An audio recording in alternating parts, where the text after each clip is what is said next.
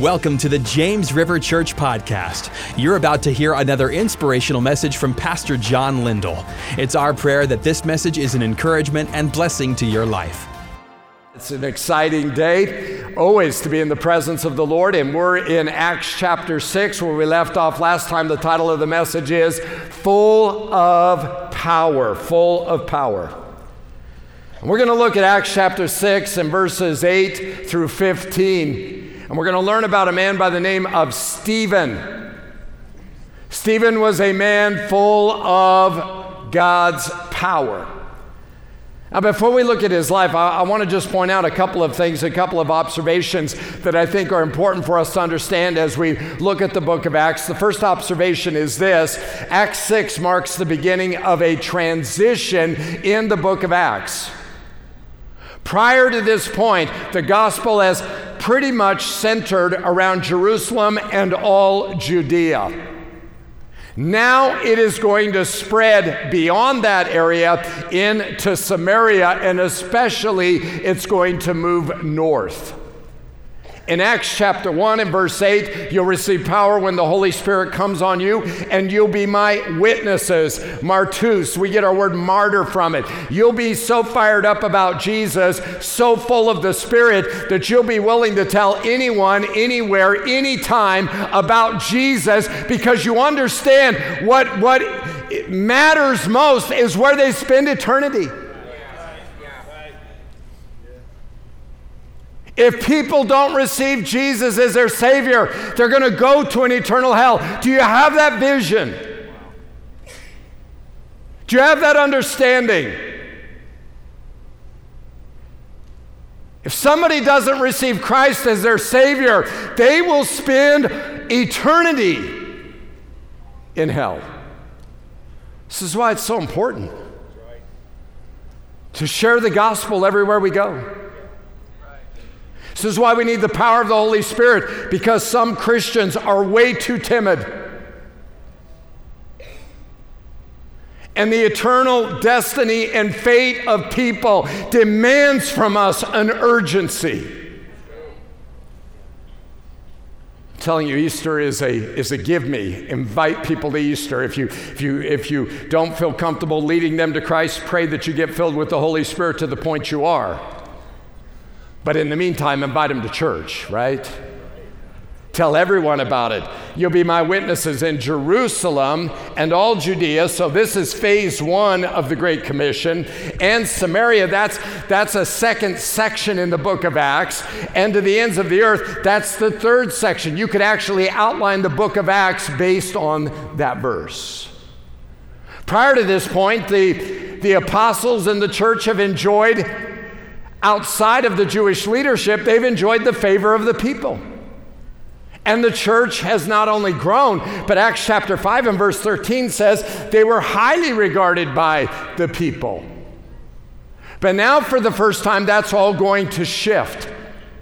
And there's going to be an increase in persecution when you get to Acts chapter 8, which really comes just right as what we're looking at in Acts 6. It's just all happening all at once.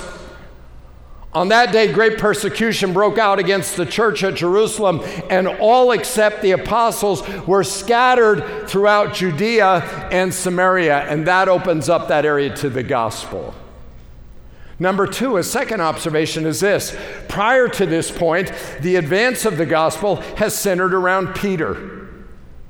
Peter's the one who preaches on the day of Pentecost. Peter and John are the ones who heal the paralytic at the gate beautiful. Peter's the one in Acts 5. His shadow falls on people and they're healed. Everything primarily centers on Peter.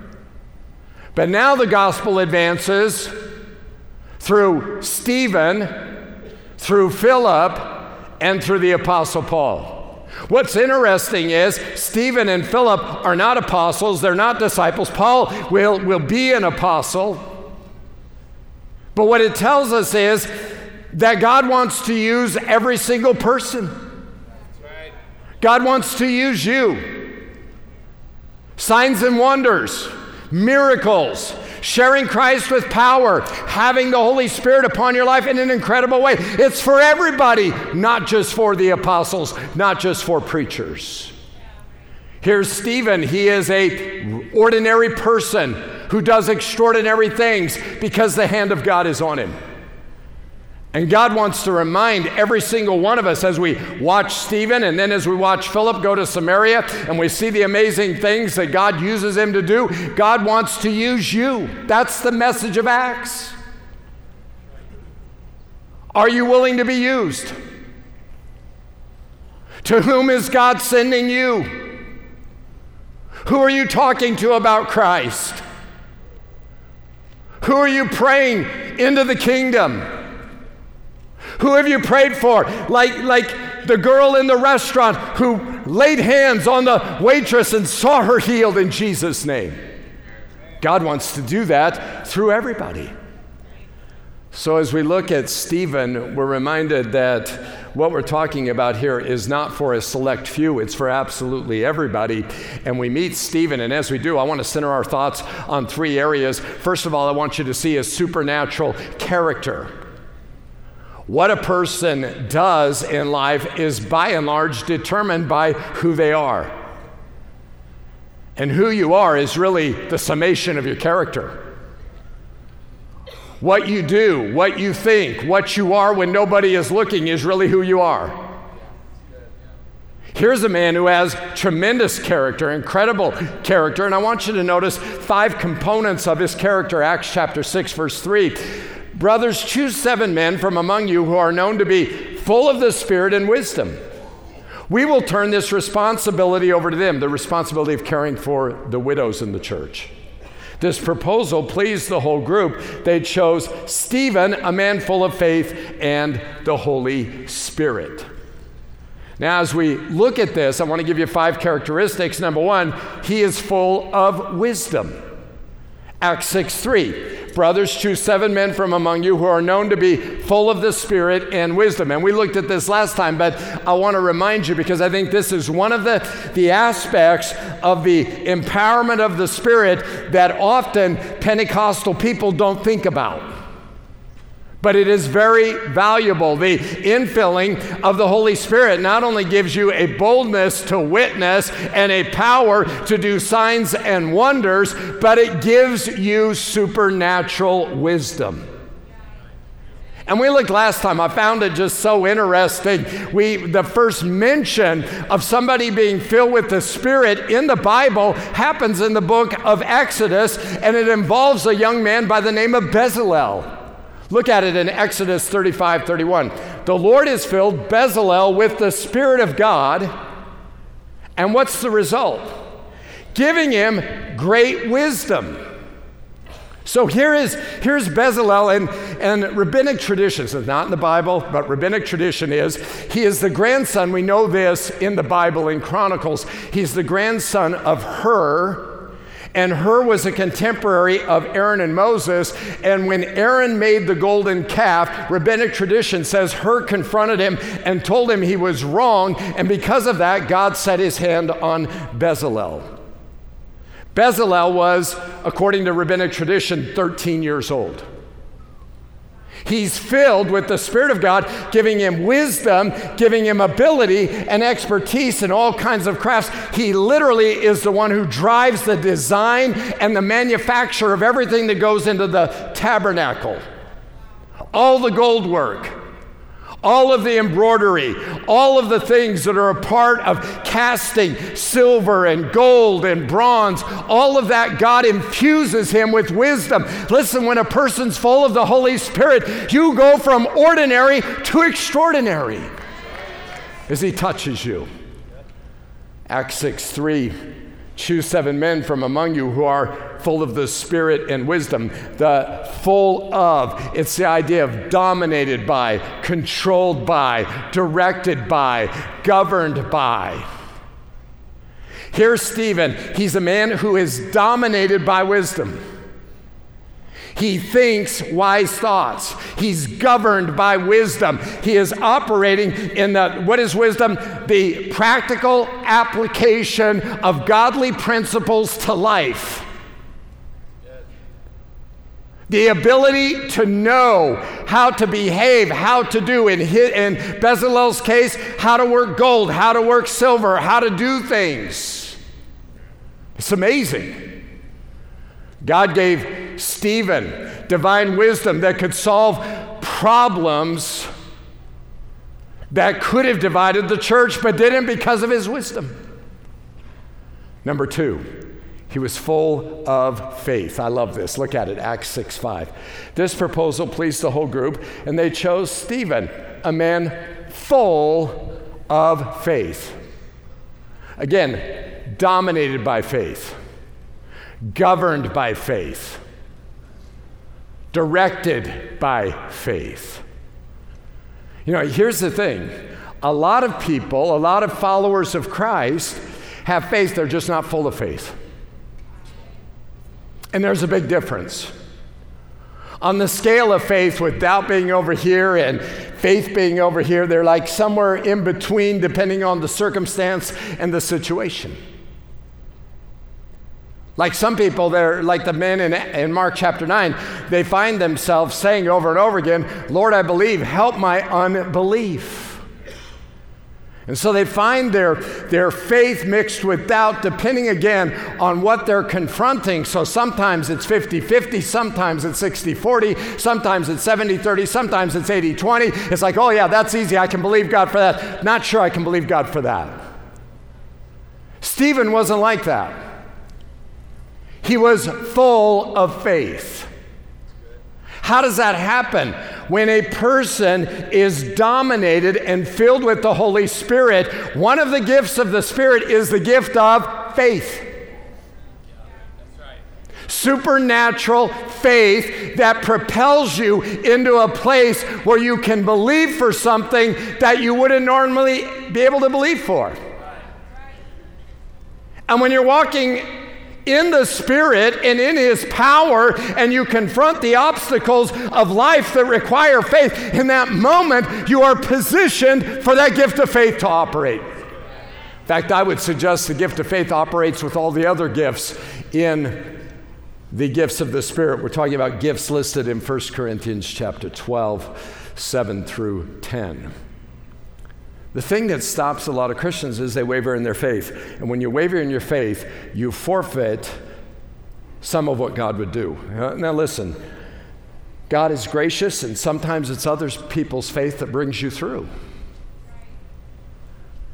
And it certainly is never appropriate if you're praying for somebody and they don't get the answer, it's never appropriate for you to say to them, to castigate them for what you believe is their lack of faith. I think you have to be very careful about that, because honestly, when the paralytic was brought to Jesus, the Bible says this: when he, speaking of Jesus, saw their faith, not the paralytic's faith, but the faith of the people who brought him to Jesus. So listen, their faith resulted in the healing of the paralytic, and your faith can bring about the healing of somebody else regardless of the condition of their life spiritually.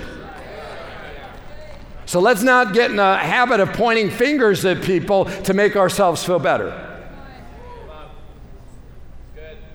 Every single one of us, filled with the Spirit, can operate in great faith.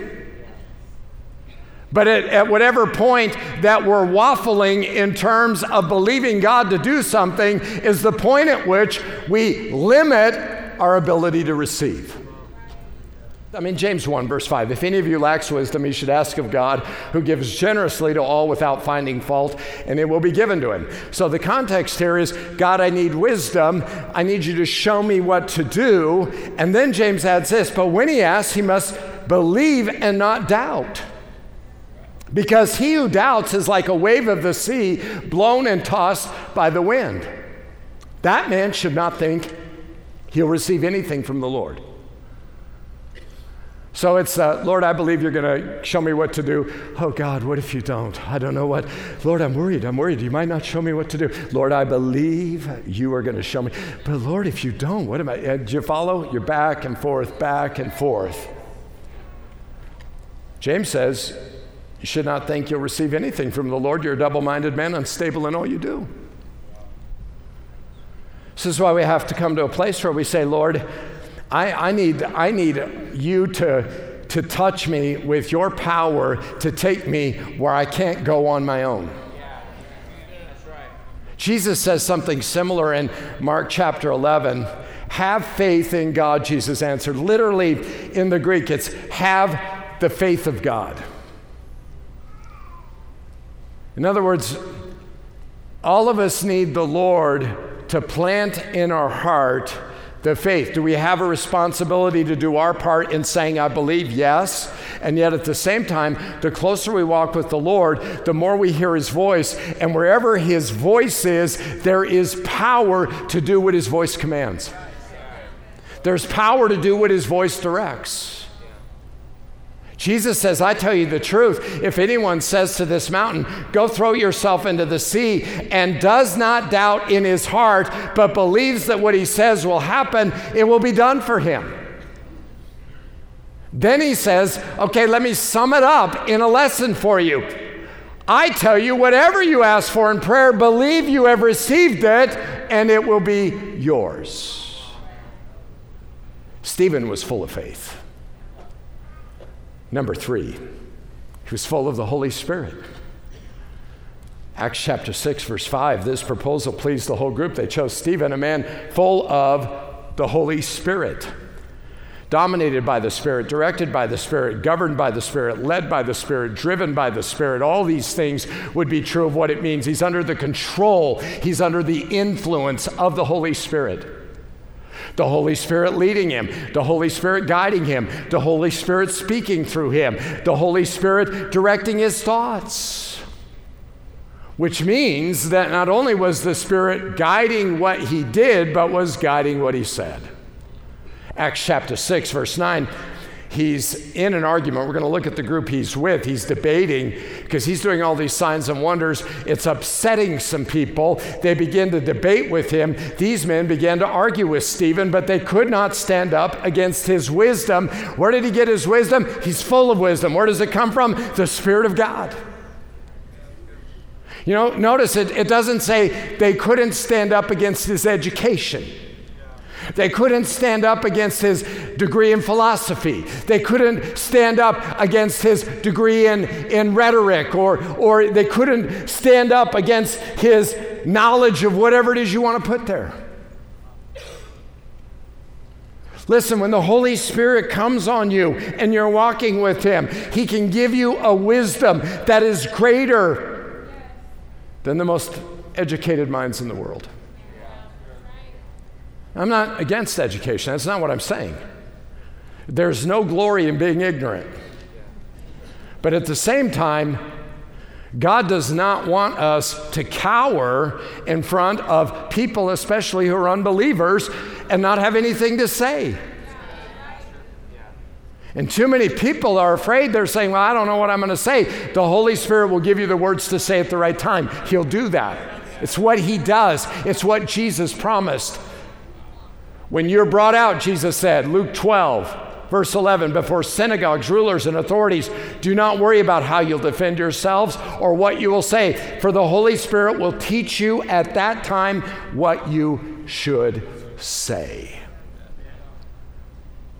This is a man who is filled with the Spirit, and his words are prompted by the Spirit. They're empowered by the Spirit, and it certainly enables him to triumph in that debate.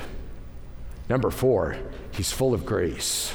Full of grace. I love this, verse 8. Now, Stephen, a man full of God's grace.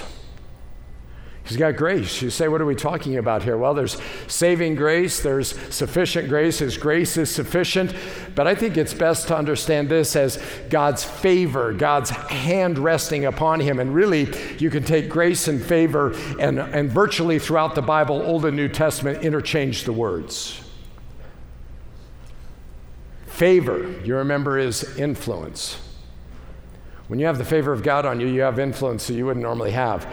Favor, you'll remember, is effectiveness. When you have the favor of God on you, there's an effectiveness about your life where things work for you that don't work for other people. Why? Because the hand of God is on you. It's as if the hand of God is a multiplier in terms of what happens in your life to move you forward in God's purposes, to honestly prosper you. It's God's presence on your life. Favor is God's preferential treatment towards you. You say, does God have favorites? The eyes of the Lord range to and fro throughout the earth, seeking to strengthen the hearts of those who are fully devoted to him. He'll do that for anyone whose heart's devoted to him. Favor, excessive kindness, his loving kindness resting on you. Stephen was full of God's favor and all that the favor of God could mean in terms of giftings and graciousness. He's full of grace, but I want you to notice he's full of truth.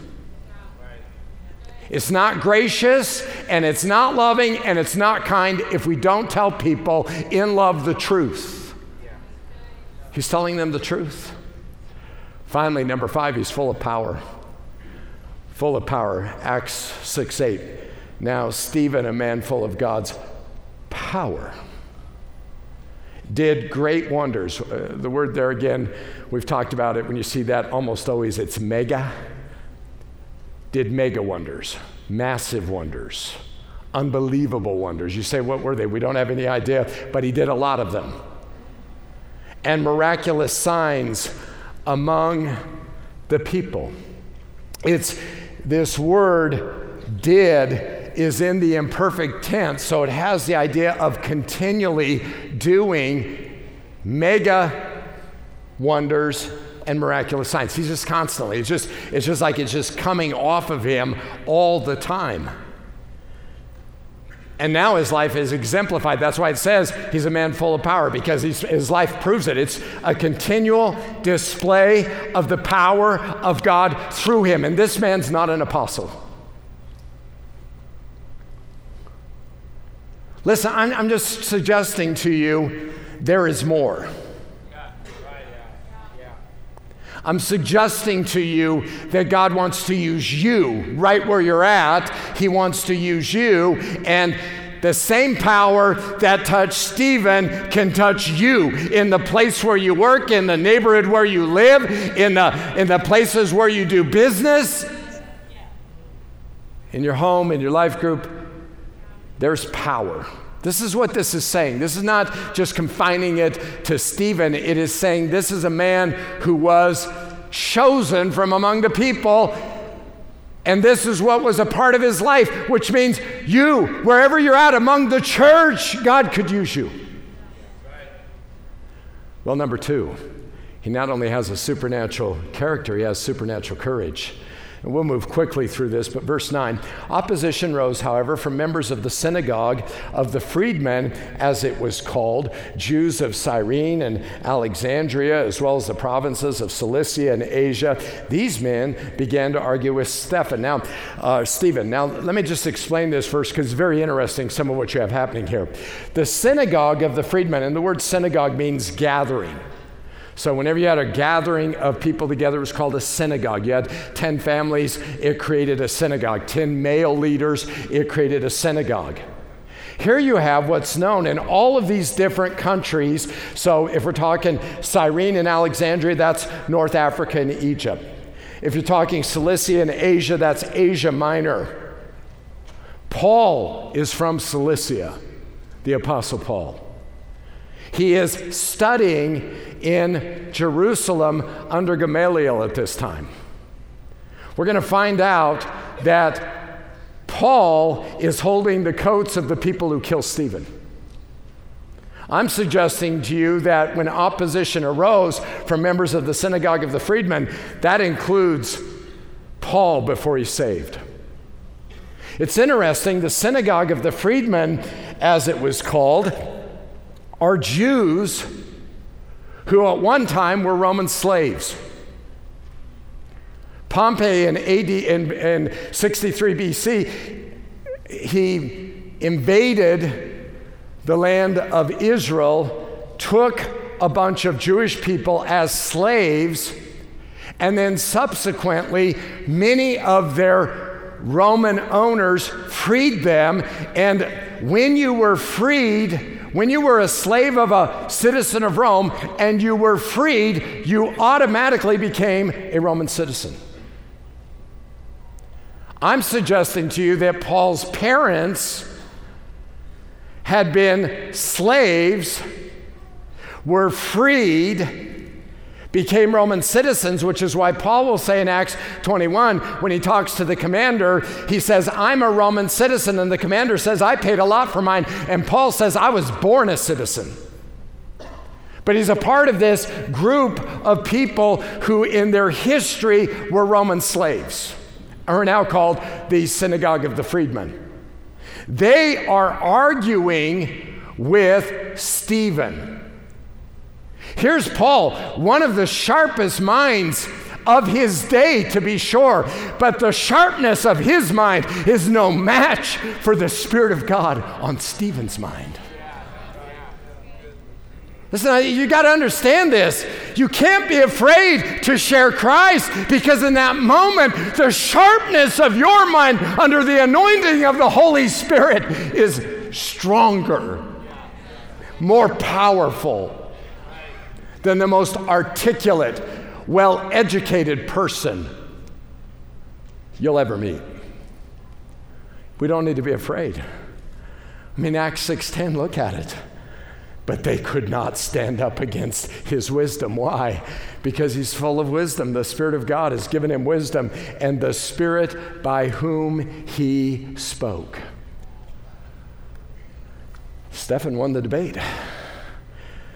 And when they couldn't stop him based on their own arguments, they resorted to slander. Verse 11, look at it. Then they secretly persuaded some men to say, we've heard Stephen speak words of blasphemy against Moses and against God.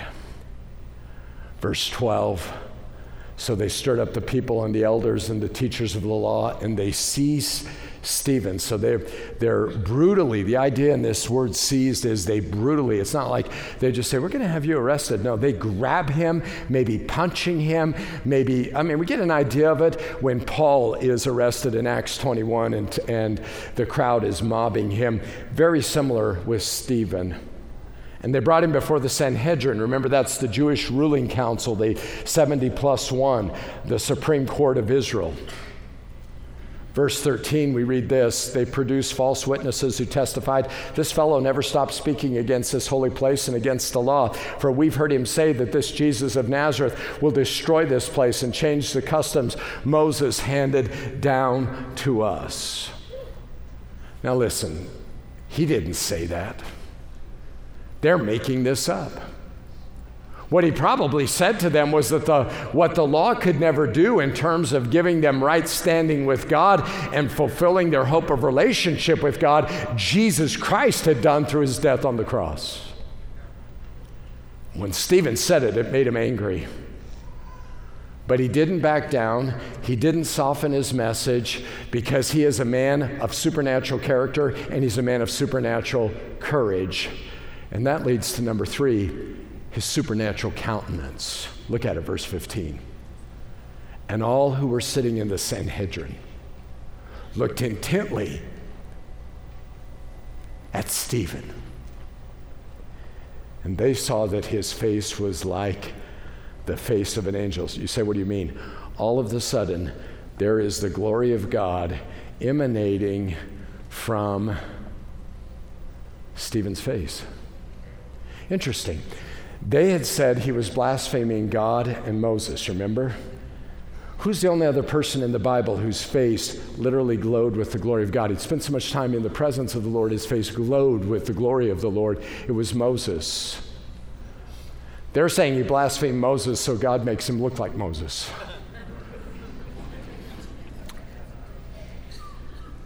Listen, what's it saying to us? When you're walking with Jesus, you need more than your own power. You need the power of the Holy Spirit. I'm telling you, it's not an option. It's not something like if you maybe you want it, maybe you don't, maybe you tried, you didn't get it, and so you just move on. No, if you haven't gotten it yet, you need it. You need to keep seeking it until you get it. Because there are some things that will not be evident in your life that are normative in the book of Acts. This is what you have to understand. They're normative. And the book of Acts is saying, this is how it looks in a church where God is moving. And the things that are true of Stephen, God wants to be true of every single one of us. full of wisdom, full of faith, full of the Spirit, full of the favor of the Lord, grace, full of power. These are the things that should mark our life, that should be obvious to all. There's a person on whom the hand of God rests. There's a person who believes God in extraordinary ways. There's a person who, when they pray, things happen. There's a person that when you talk to them, they have wisdom that is so wise. The call is for you and I not to just study Stephen. The call is for you and I to say, God, make me like him. Courage. Supernatural courage. To stand up and to say to people, here is the truth. And honestly, many will receive. There's never been a day when people are more open to the gospel. Many will receive it, some may not. But our job is not to decide in advance who might want it and who doesn't. Our job is to give the gospel because everybody deserves a chance to hear. Everybody. And you're the someone God wants to send to the somebody who needs to hear. And then there was a supernatural countenance. People could tell he'd been with Jesus because he had been.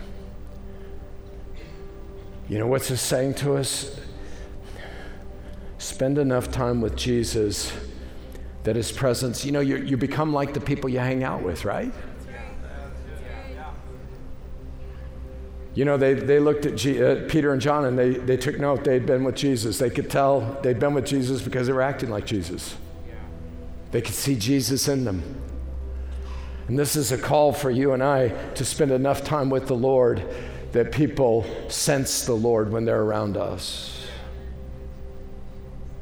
And again, a part of that is walking in a purity that doesn't grieve the Holy Spirit, and a power because you haven't quenched the Holy Spirit.